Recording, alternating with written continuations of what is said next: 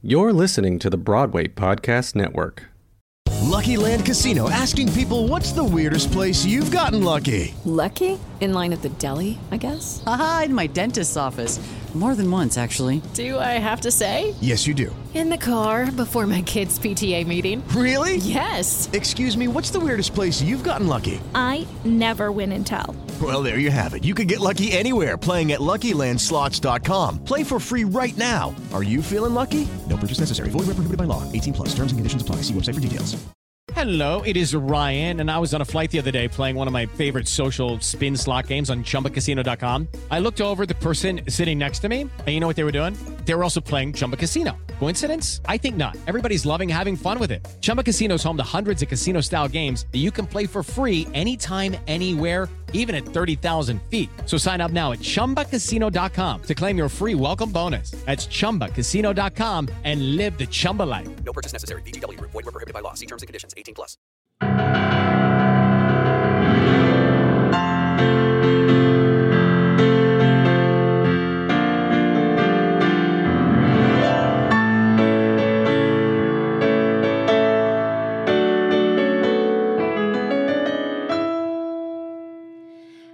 I've been staring at the edge of the water long as I can remember, never really knowing why.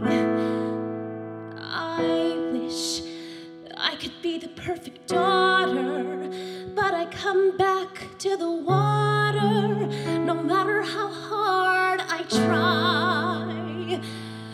Every turn I take, every trail I track, every path I make, every road leads back to the place I know where I cannot go, where I long to be. See the light as it shines in the sea, it's blinding, and no one knows how deep it goes, and it seems like it's calling out to me, so come find me, and let me know what's beyond that line. Will I cross that line? The line where the sky meets the sea. It calls to me, and no one knows how far it goes.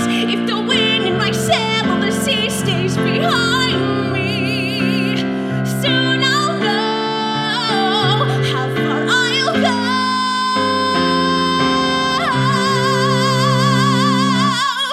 To Josh Swallows, Josh Swallows, Josh Swallows, Josh Swallows Broadway. Ladies and gentlemen, Josh Lavin and Bros, Josh Swallows Broadway. Yes!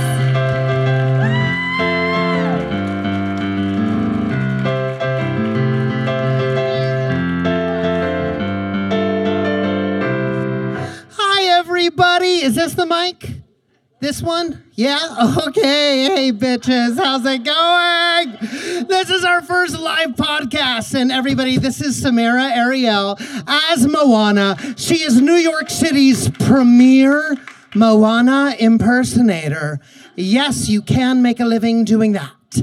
And you do it beautifully. You are a star. And I hope everybody in casting and producing hears your voice and puts you on Broadway immediately. You're incredible.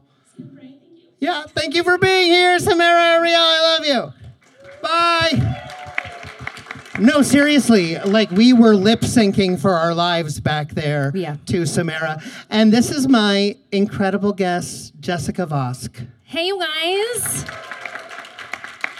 We made it. We finally made it all the way to WeWork. That's right.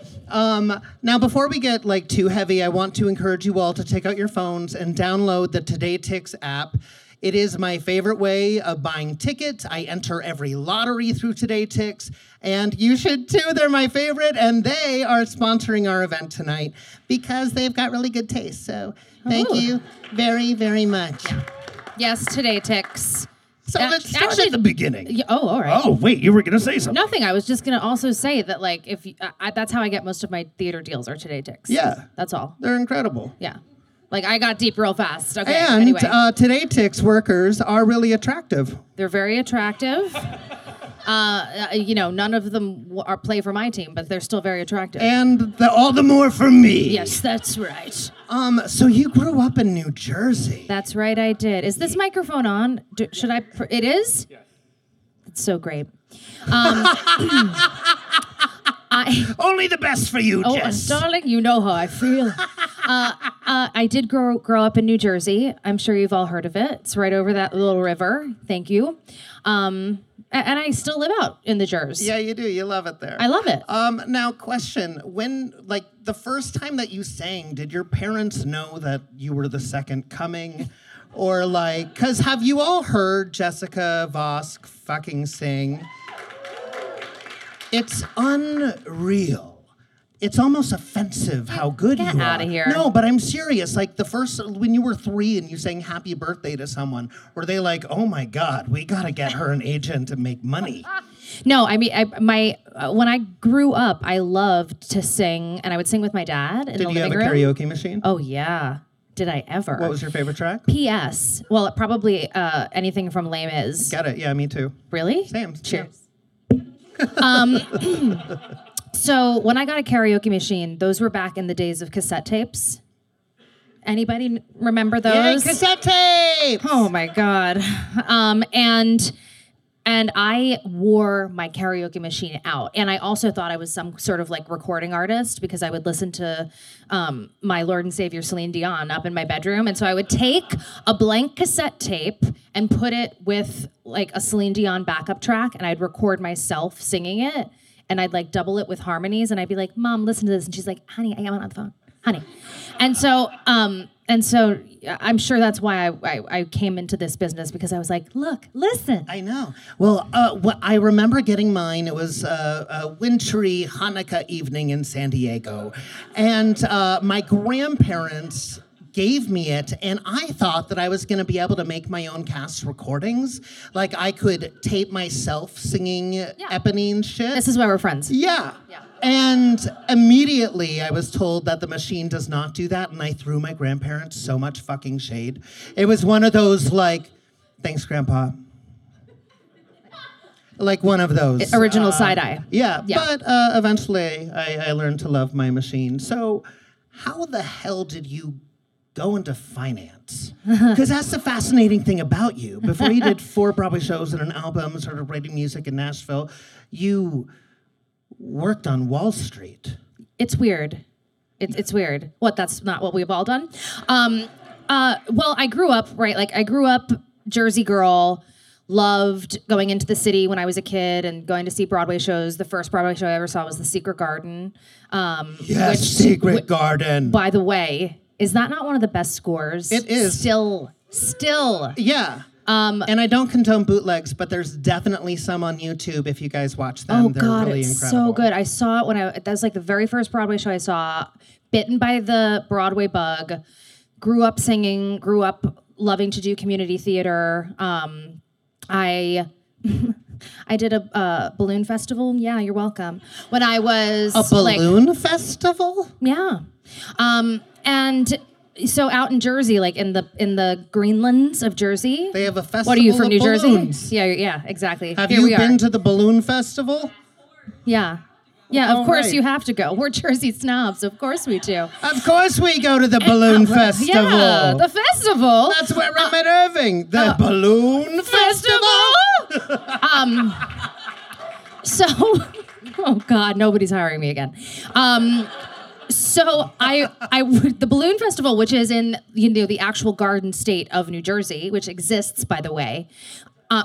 You know what? This is going to be like a church. Wait, are we debating whether New Jersey exists or not? No, we're debating whether. I mean, because there's we're going to call it the gaseous part of New Jersey, where it's are you, people could be thrown off a bridge. Do you belong to the mob? Does Jerry know Tommy? No. I'm going to put 2 behind your head and drop you up behind the Camden Aquarium. That's that kind of thing. But also, there was a time when I worked, when I was going to school up in northern New Jersey, and I worked fine dining, and there'd always be a table of guys that were we get there for the 2 o'clock lunch seating. You got to give them whatever they want. They work for Waste Management. So that's the Jersey I'm talking about. Where I did not grow up. I grew up where the green grass and the balloons flew. And the Balloon Festival was this thing every year where it's hundreds of thousands of balloons, and something about Hunterdon County, where I'm from in New Jersey, is used to see the balloons. What did you guys follow me here from Hunterdon County? And I played Peter. This is a long story short of saying I played Peter Pan in the Bus and Truck Day show of Peter Pan, and they flew me in on a helicopter, and the rest is history. Did they really? Yeah, I got flown. That's the only time I've ever flown in on a helicopter for a gig. To the balloon festival. Yeah. That's incredible. Yeah, Bernie Telsey, you listening? Come on. So yeah, and that was like, I just loved to perform. It was just the most awful Peter Pan show ever. Well, they did fly you in on a helicopter. It was an entrance, and I was fully costumed. Like Miss Saigon Pan. That's precisely what it was. That's great. Yeah, but I grew up. I did all the theater stuff as a kid. I thought I wanted to go after high school to college for musical theater. I got into the Hart School of Music at the University of Hartford. I went there as a musical theater major for a semester, and it didn't click for me. Something just didn't feel completely right about it. And I called my parents and said, this just doesn't feel right. I'd rather be going out to auditions in New York City versus sitting in a school for 4 years. And that was just my opinion. I don't bestow my opinion as the only road that works because we work in many roads. See? And thank you so much. I'm here for the next 40 minutes. And then back to the balloon festival. There's a lot to plan this year. And my parents were like, okay, the one caveat is you have to think about what it is that you want to do. You have to finish school, and it can't be musical theater. And I was like, all right, well, I chose a major under the communications umbrella of investor relations and finance at Montclair State University, and graduated. I didn't do any theater while I was there, even though they have a great theater program. I didn't do, I think I did what do you call it? I don't know. Like, la, la, la. It's like the choir? The choir. Oh my God, what happened? What happened? Well, they don't have choirs at the balloon festival. Something happened why to would me. You know that? Wow. I did the la la la soprano alto tenor bass. It's like fucking charades. Oh my God. Oh, it is. And that's when I did the. But that's exactly what I just did. Yes. And every now and then somebody would faint because they locked their knees. That happened to a kid in my elementary school. See? And then, like, during a matinee when I'm like, I'm really tired, what if I lock my knee? No, they tell you. I swear to God, on Broadway stages to this day, even when I was playing Elphaba and you're on a raked stage, so one leg is naturally longer than the other on that stage because you have to keep your balance. And every time during For Good, I'd be like, am I locking my knees? Is it now? Am I going to go now? Is this the night of my death? Yeah. But that's what they used to tell you in choir. Ben, have you ever done this? In choir, when they were like, guys, when you were... No, Ben, not passed out, for God's sake. We're talking to Ben Fankenhauser, Broadway's darling, and the biggest NILF I've ever met. That's right. A newsie I'd like to...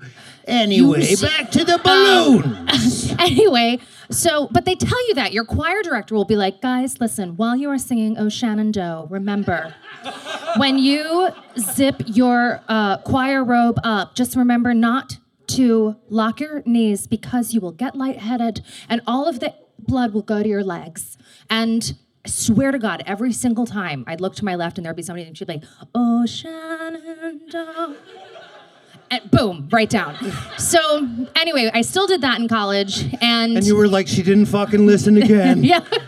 I was like, there was Amy again. This is why you don't book the balloon festival. I will regret that for the rest of my life for telling him this story. I'm literally going to change your name in my phone to Balloon Festival. That's okay. I think it should be your professional name from now on. Like, I want to change mine to Damn Thickness. You know?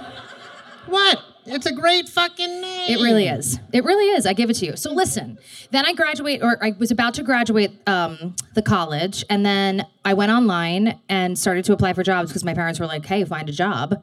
And I did. I found a job on 42nd and 3rd in the Daily News building for a company at the time called Gavin Anderson, which was an investor relations firm. God, that sounds difficult. Yeah, it was. And I love that you were like, I'm going to do musical theater. No, I'm going to make money. Right. Yeah. Right. Well, and at the time it was a huge learning curve because I came in as a kid, fresh out of college. They handed me a book of Wall Street terms, sent me off to the Bloomberg building to learn about, stocks and bonds and companies and et cetera, to the Reuters building to meet all the Reuters people. I mean, it was like a thing that you did. 8 to 6, bought a lot of suits at Ann Taylor. Thanks, girl. And it was a real executive job. And I did you it. like secretly sing in the bathroom on No, breaks and stuff? that's why I think I started to suffer anxiety and panic attacks when I was there, because I started to climb the ranks and get my own clients and work in my own specialty areas in that business. And it was a lot of responsibility, and it would be in different time zones where I'd have a client in Spain or a client in San Francisco and, even clients in Texas. That 1 hour will get you, okay? It really will. And I used to travel all the time, and it was tough, and my body clock was never together, and it was stuff that I was good at, which I think we can all understand. Like, we've all done things that we're really good at, but it's not like we were passionate about them. So I had climbed the ranks in the 3 years I was there at that particular job to promotion after promotion after promotion. And then I'm such a believer of signs and things like that. And I was sitting in my office, and I was totally like, had a panic attack, didn't understand where it was coming from, closed my office door, knocked over a piece of paper, and like a little itty bitty piece of paper fell out from my grandmother who had passed away. And it said, "I wish you luck." And I was like, well, Mom, I have to leave this job. Oh. And so to everyone's maybe not so chagrin, the market crashed in 07, 08.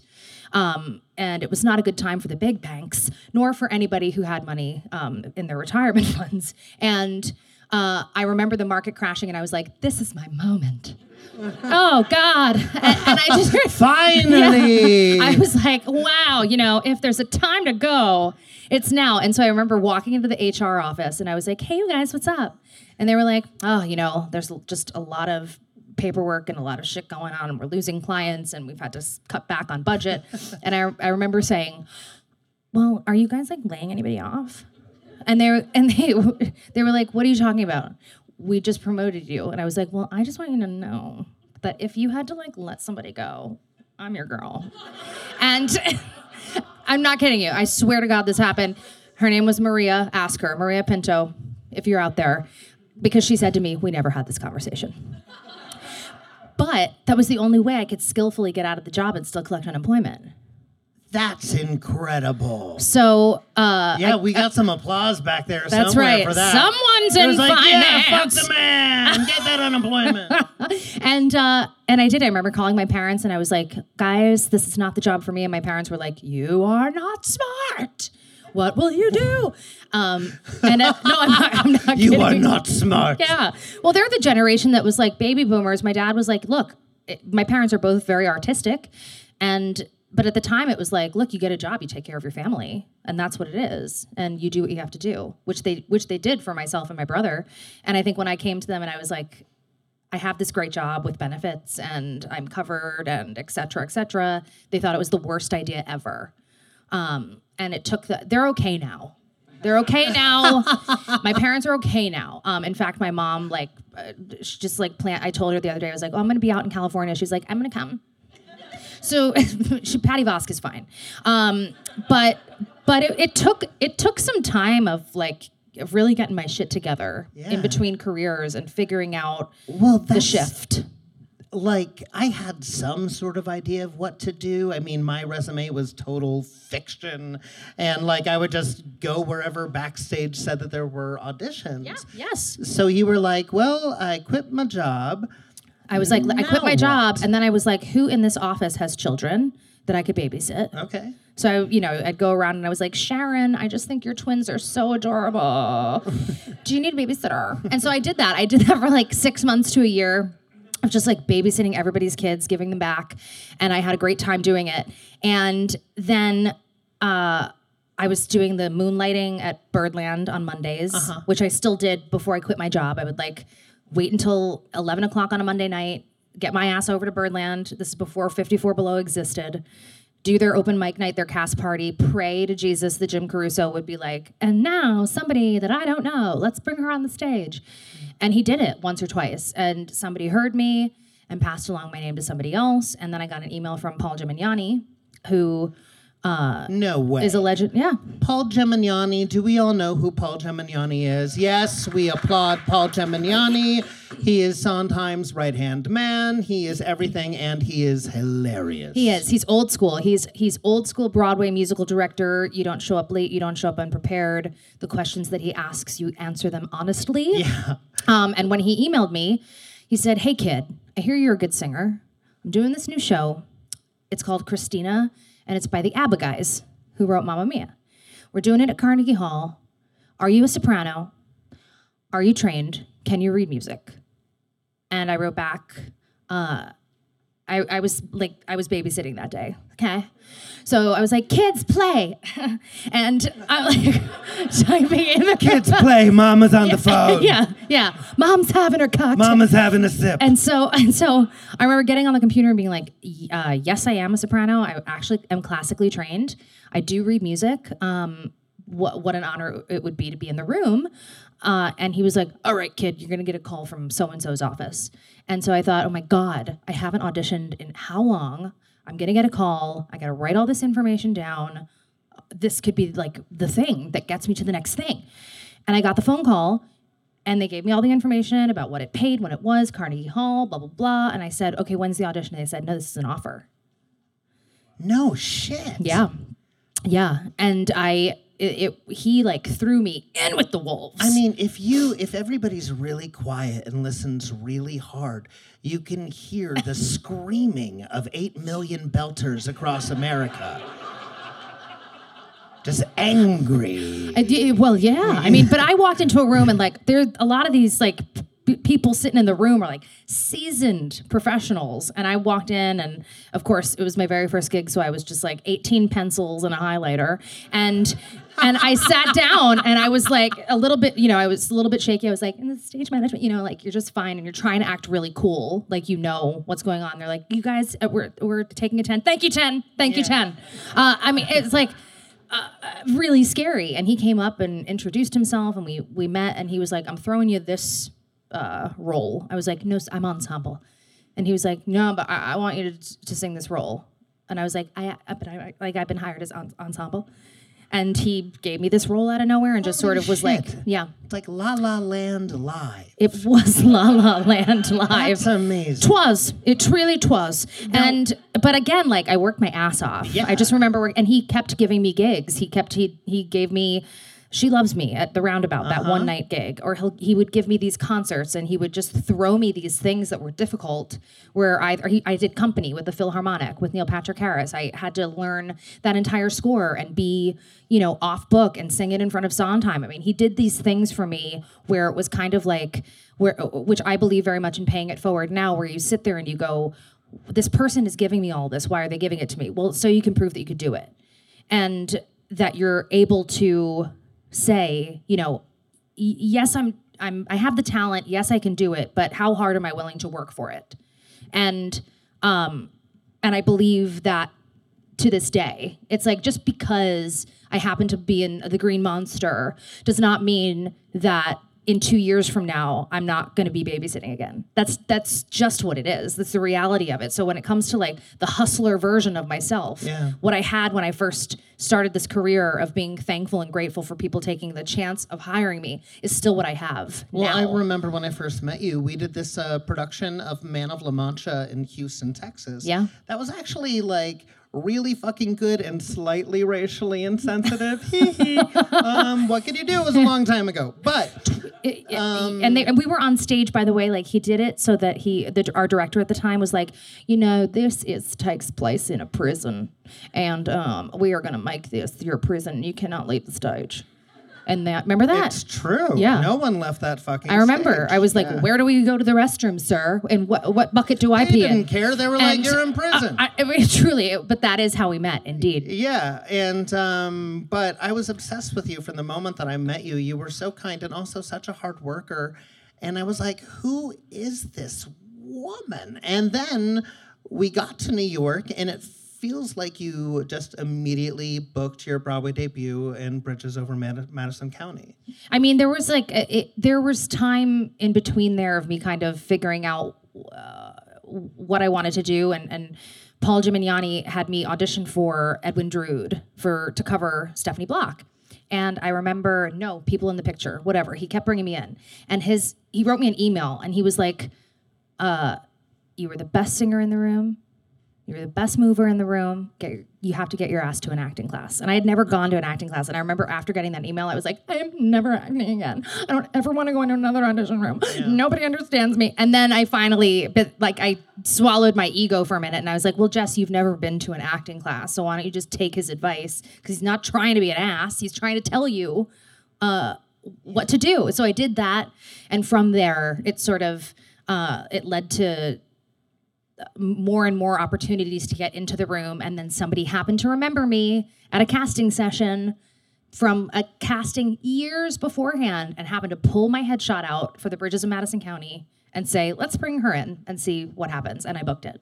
Where were you when you got the phone call? I was in my old apartment, and I got the phone call from my agent at the time, who was like, how would you feel about making your Broadway debut in the Bridges of Madison County? And I was like, ew. No, I was really excited about it. And then I remember the first phone call. I'm like, who are you going to call? I wanted to call my parents, who were on vacation at the time in some island somewhere. I remember calling them, and they were like, hey, honey, hey, what's up? And I was like, I'm going to make my Broadway debut. They were like, what? I had a drink. Wait, your father's drunk. Yeah, what? I mean, it was a moment I won't soon forget, because it took me like 3 hours to tell them what was going on. But the moral of the story is I was so excited, and that experience, both with Bart Shear and Jason Robert Brown, kind of opened many doors. Yeah, it did. Yeah. Hello, it is Ryan, and we could all use an extra bright spot in our day, couldn't we? Just to make up for things like sitting in traffic, doing the dishes, counting your steps, all the mundane stuff. That is why I'm such a big fan of Chumba Casino. Chumba Casino has all your favorite social casino-style games that you can play for free anytime, anywhere, with daily bonuses. That should brighten your day a little.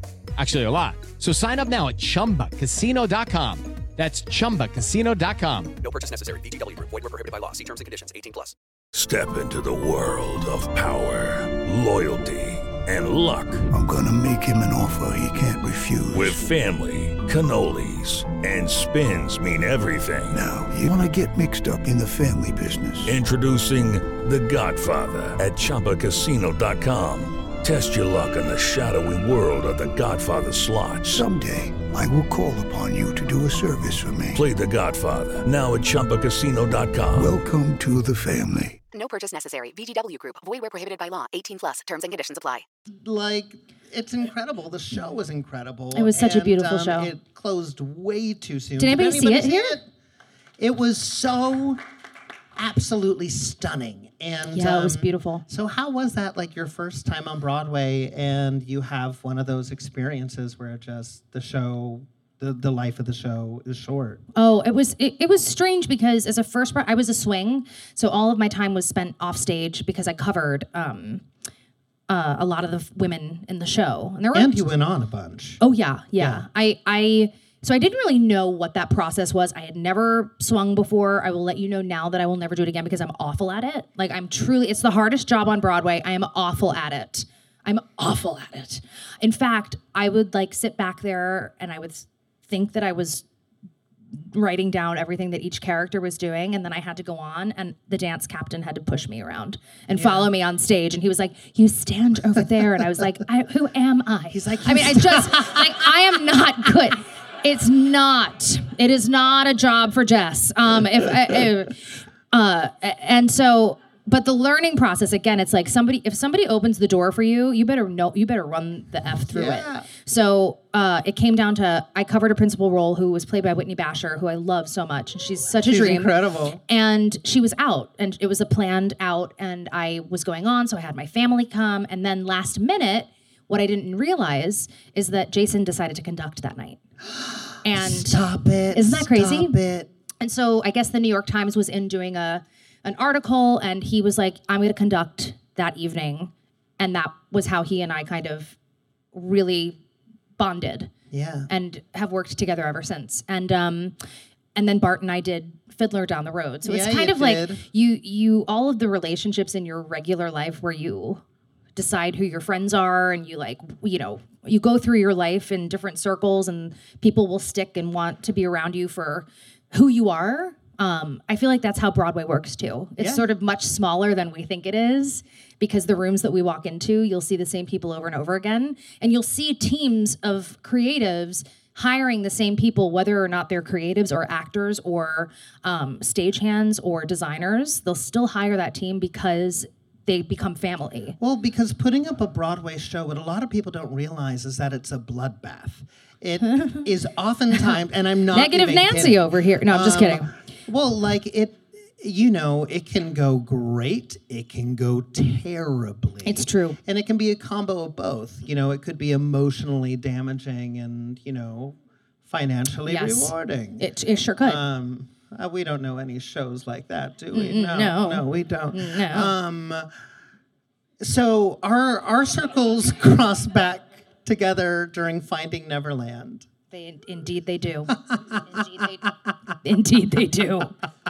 But you got one of the first lifeboats out of there, right? So you could.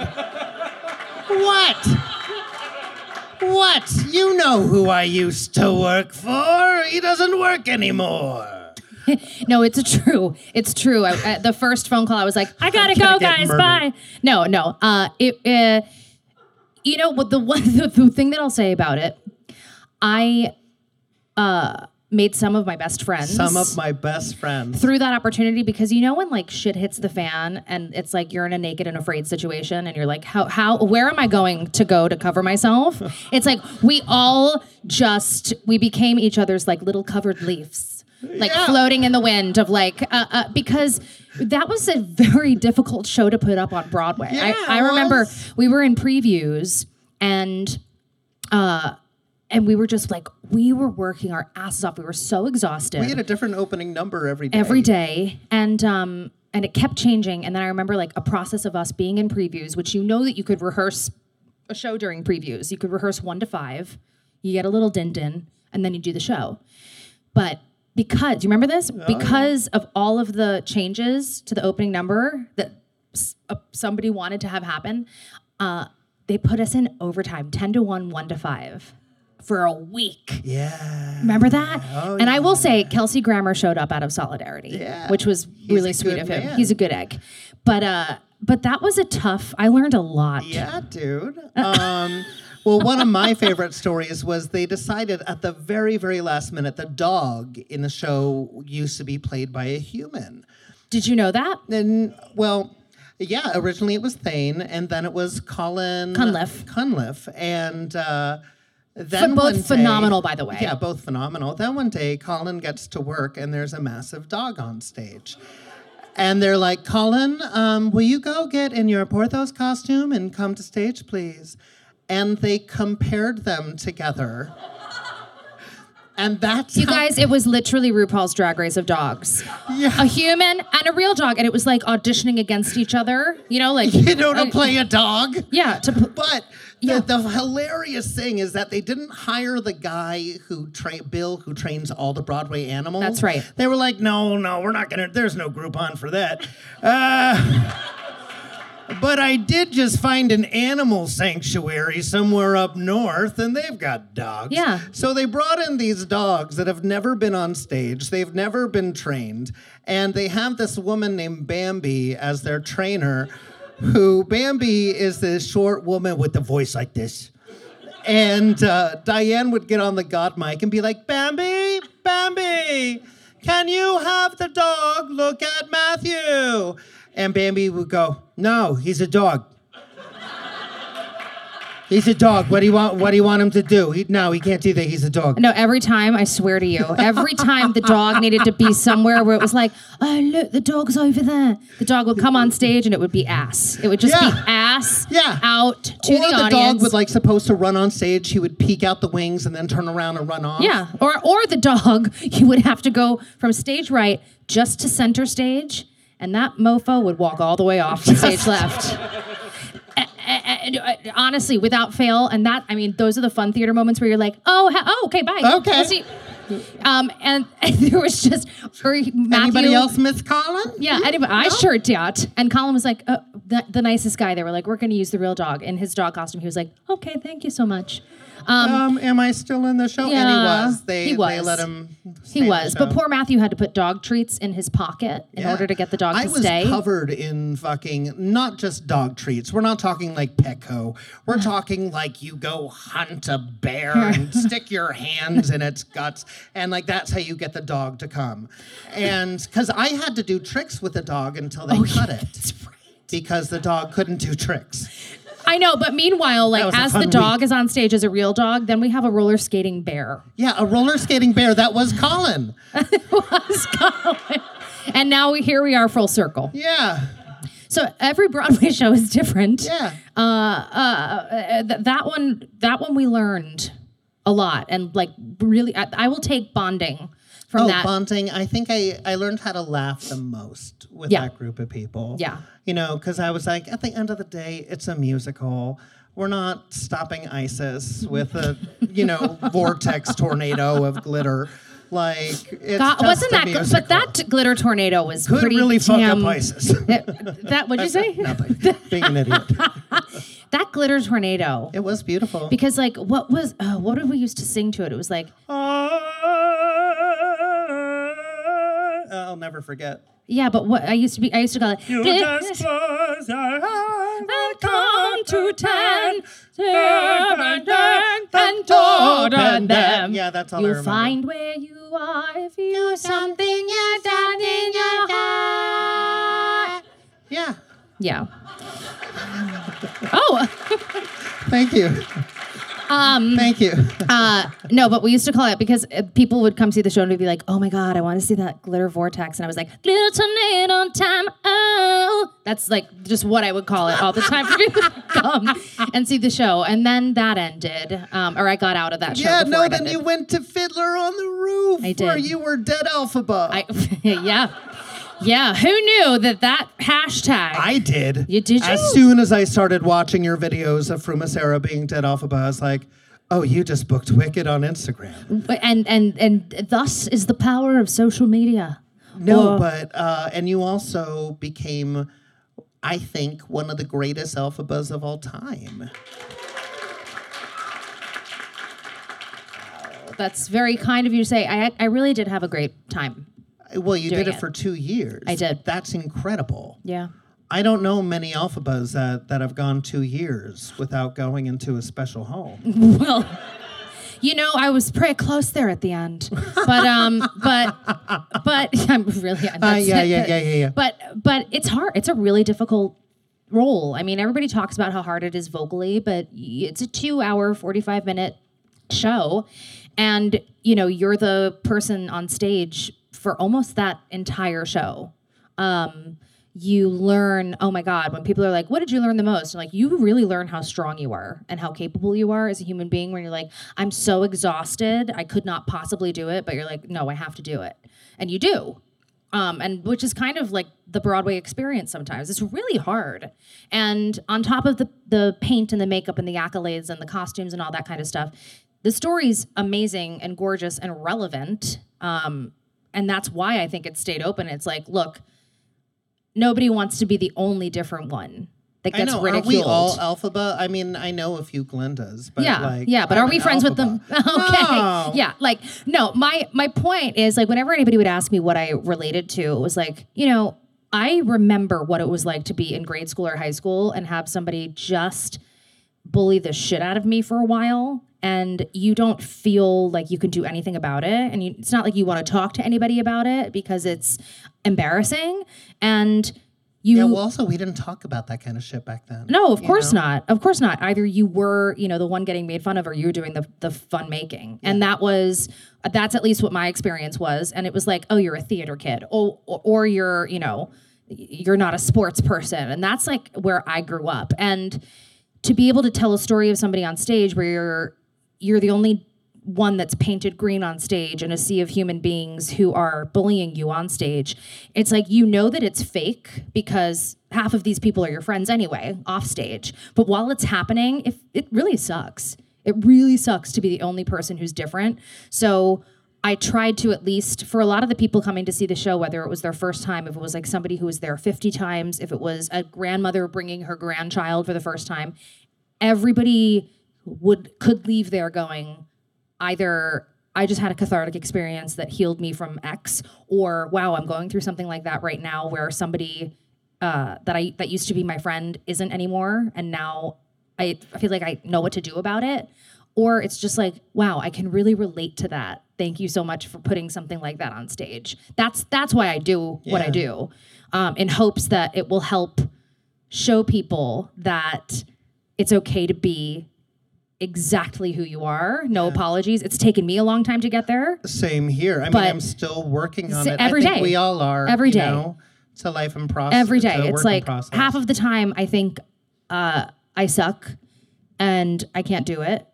And then, or like, you know, you have imposter syndrome where you're like, I'm a total hack. Why am I doing this? Nobody should ever buy a ticket to see me perform. Mm-hmm. And then you get to do what it is that you love instead of crunching numbers behind a table. And you realize where the gratitude comes from, in that I know how lucky I am to be here. I know how hard I worked to get where I am, but I don't take any of that for granted. Yeah. Because it could all go away. Yeah. Yeah, it's absolutely true. Yeah. Everybody's like, yeah, it can all go away. No, I was going to be like, this is so Dr. Phil. This is very... I know, right? Yeah. Oh, God, Doctor. So what's the worst thing that happened in your childhood home? No, but you guys, no. Now that we're on this, I was walking to get myself some dinner before I came here, and this girl was walking, at least like, she was walking toward me a block away, and she was in her 30s, and this is what I call like the overheard in New York. She walked past me, and she was on the phone, and this is what she said. She was like, well, maybe if you treated me differently when I was 12. And I was like, I felt so awkward. So now that we're all in a therapy session together, I wish that she was here too. I would have been like, sorry, Josh, I'm out. I got to follow this woman and find out what happened. It was like really, really deep, but I feel like we could go there. Yeah. So, well, I mean, so starring as Alphaba for 2 years, you still found time to make an incredible album called Wild and Free. Yeah. It's remarkable. It was so, I had such a fun time making it. It's like, and I'm not religious, it's like if King Baby Jesus took a nap in your eardrum. Wow. Yeah. All right, I'm using that That's shit. how good. P.S. Your Wikipedia says that it's easy listening, and I disagree. I know. I didn't realize it did say it easy. It said like music style, easy listening, and I was like, nah. You're like, no, that bitch is hard. She's amazing. Yeah. Didn't you hear Woke the Fuck Up? Yeah, no, she's crazy. Yeah, she's explicit. Yeah. Yeah, did you hear about Jessica Foss? She's like the musical theater Eminem. Yeah. She's crazy good. Yeah. Wow, easy listening. Ew, who put that up there? I don't know. That's like me, elevator music, and Sade. Well, I was like, I think there's a difference between Vosk and Kenny G. Yeah, they're both wonderful. And I can't play the, what is it, clarinet flute. What does he play? I don't know, but I'm sure he'll be playing it in Chicago at some point. I'm sure he will. You know, too. like for 2 weeks only. Kenny G. In the role of Roxy Yes, Hart. Billy. I would actually watch it. Absolutely. No, I had a good time making the album. A lot of amazing people were a part of the album, like Robbie Roselle helped me out with it. Mary Mitchell Campbell helped me out with it. I had Marty Thomas and Marissa Rosen as my background vocals, and they're like little aliens. And so are you. It's so good. Well, thanks. It's like I don't like to skimp on the good shit when I can sit there and actually devote my time to something. And I think albums are, I had never made one before. And I think obviously it's a reflection of who you are as a performer and a person.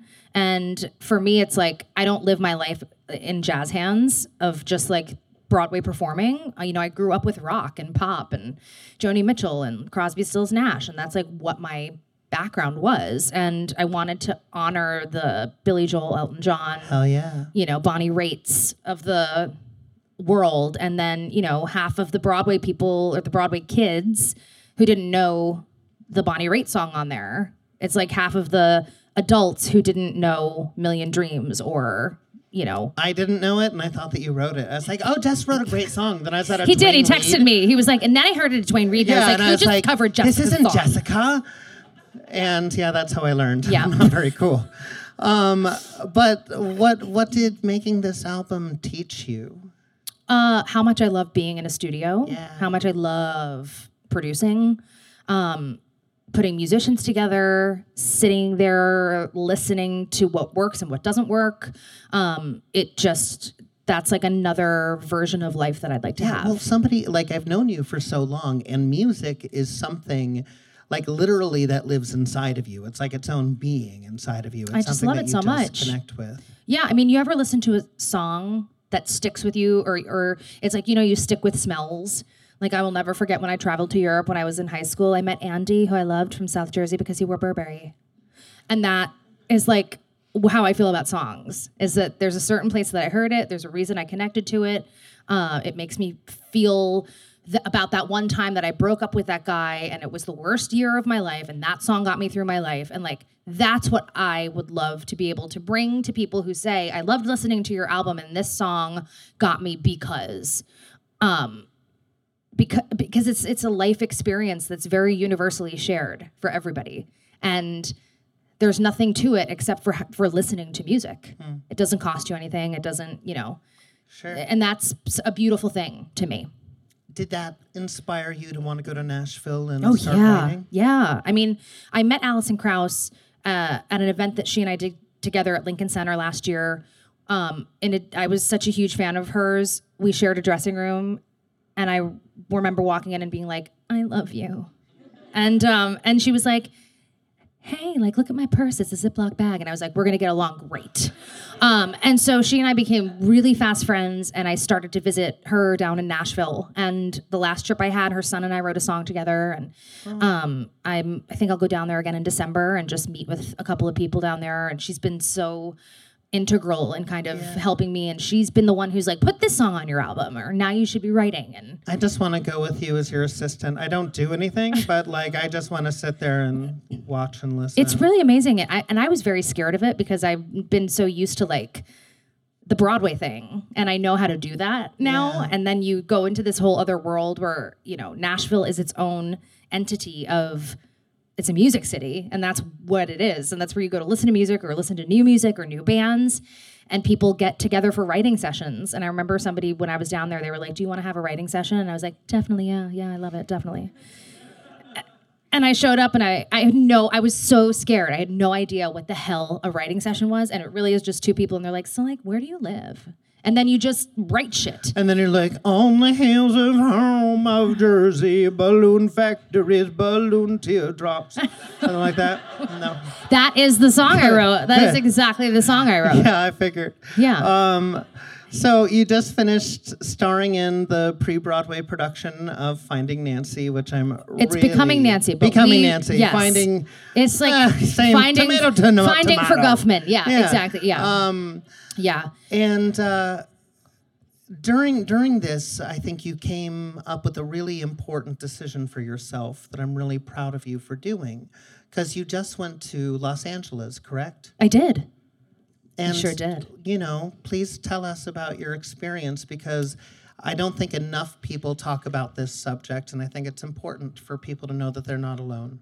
Yeah, and that is working in television. No, I'm just kidding. No. And that is doing co-stars, not guest stars. I decided, because I'm so career focused right now, and I just don't ever want to apologize for the fact that, we can work for what it is that we want to. And because I made my Broadway debut at age 30, I'm not yet in a walker in a geriatric home yet.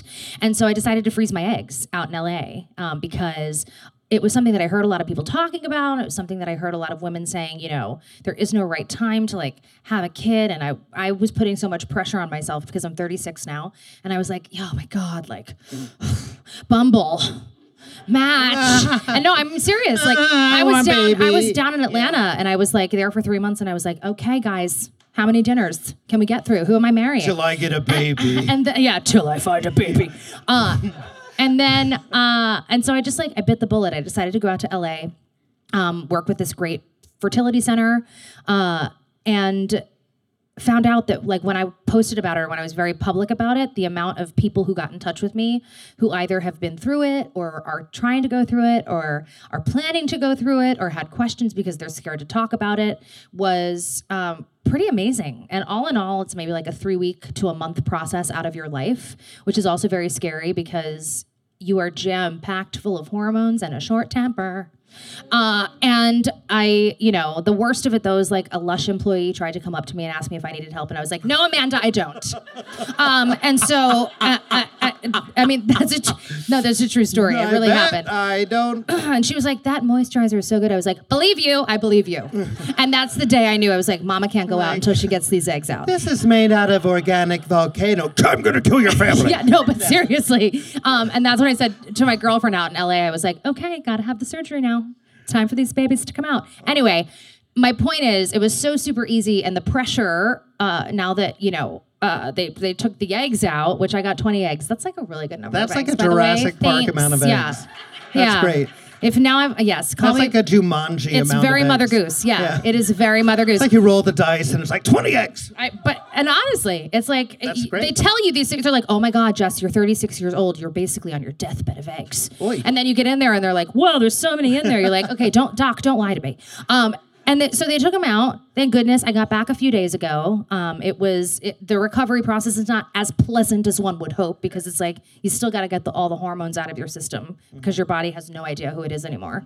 And but I will say, like, I'm so happy that I did it as an investment for the next like 5 to 10 years of my life, so that I don't have to worry as much about, should I take this job or should I go to this place or should I take 6 months out of the year and try this.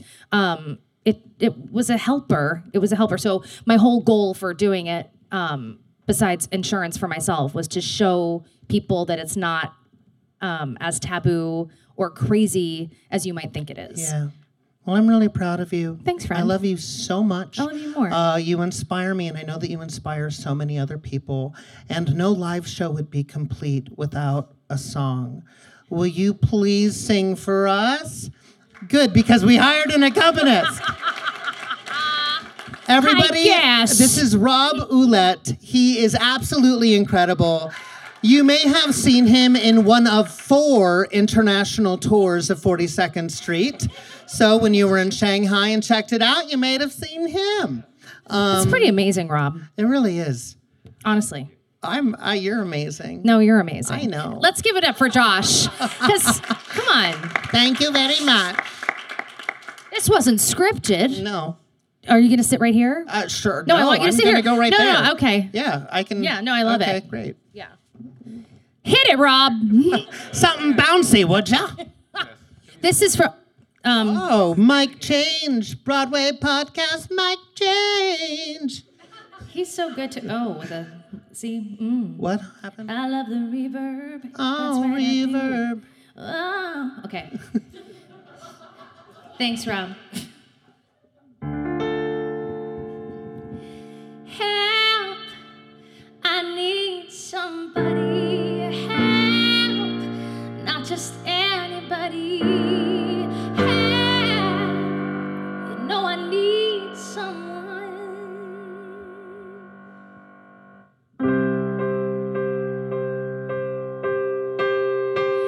When I was younger, so much younger than today,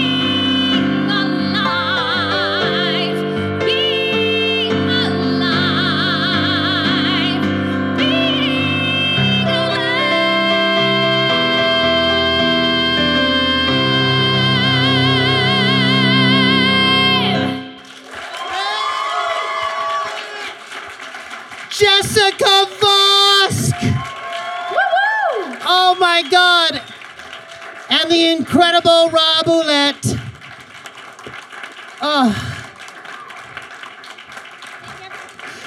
Oh my God. Is she not incredible? I love you.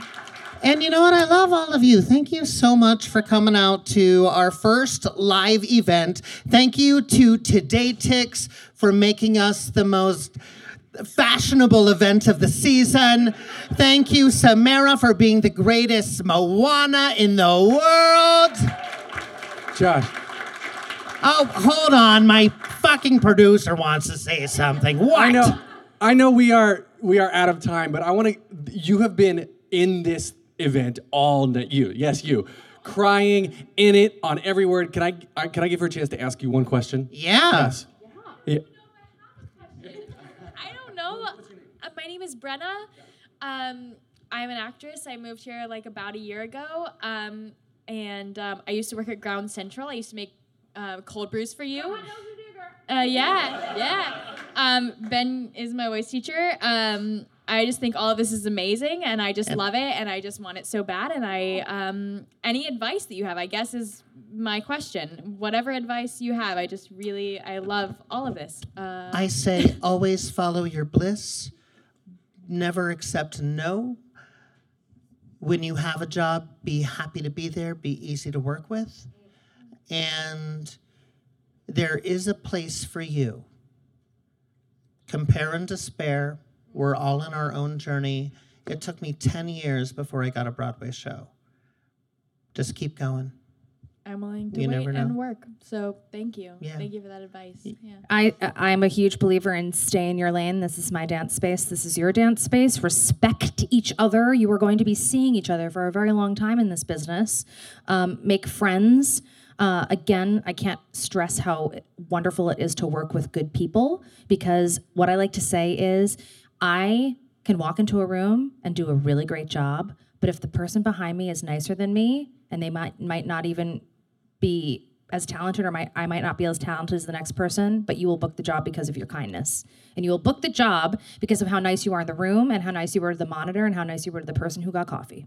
Because true. Those are the people, when they walk in the room, the casting director will say, hey, how was Jessica when you got her that coffee? And if they were like, she sucks, a lot of times they'll be like, well, then we're not hiring her.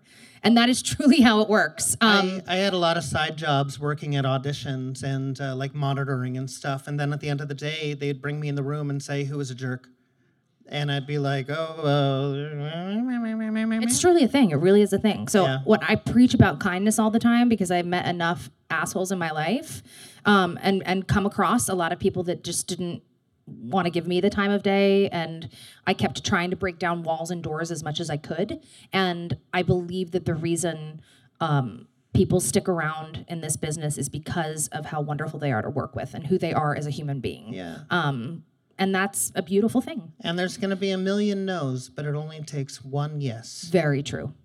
Very true. Hang in. We are inspiring as shit. Oh! And you get a car, and you get a humpback whale, and you get a humpback whale, and you get a balloon. No. All right, everybody, thank you so much. Continuing listening to Josh Swallow's Broadway, and I love you guys. Bye. Josh Swallows, Josh Swallows, Josh Swallows, Josh Swallows Broadway. Hey, it's Leslie Odom Jr. here on the Broadway Podcast Network to tell you about the Rise Theater Directory, a program of Maestro Music. Rise is a national online resource designed to connect and empower backstage and administrative and creative theater professionals from underrepresented backgrounds. If you work or aspire to work in the theater community, this can help you find your next project. And if you hire theater professionals, search the Rise Theater Directory to find your next team. Create your profile now and get more information by visiting risetheater.org. That's theater with an risetheatre.org, because only together we rise. Judy was boring. Hello. Then Judy discovered ChumbaCasino.com. It's my little escape. Now Judy's the life of the party. Oh, baby, mama's bringing home the bacon. Whoa, take it easy, Judy. The Chumba life is for everybody. So go to ChumbaCasino.com and play over 100 casino-style games. Join today and play for free for your chance to redeem some serious prizes. ChumbaCasino.com. No purchase necessary. Void where prohibited by law. 18 plus terms and conditions apply. See website for details.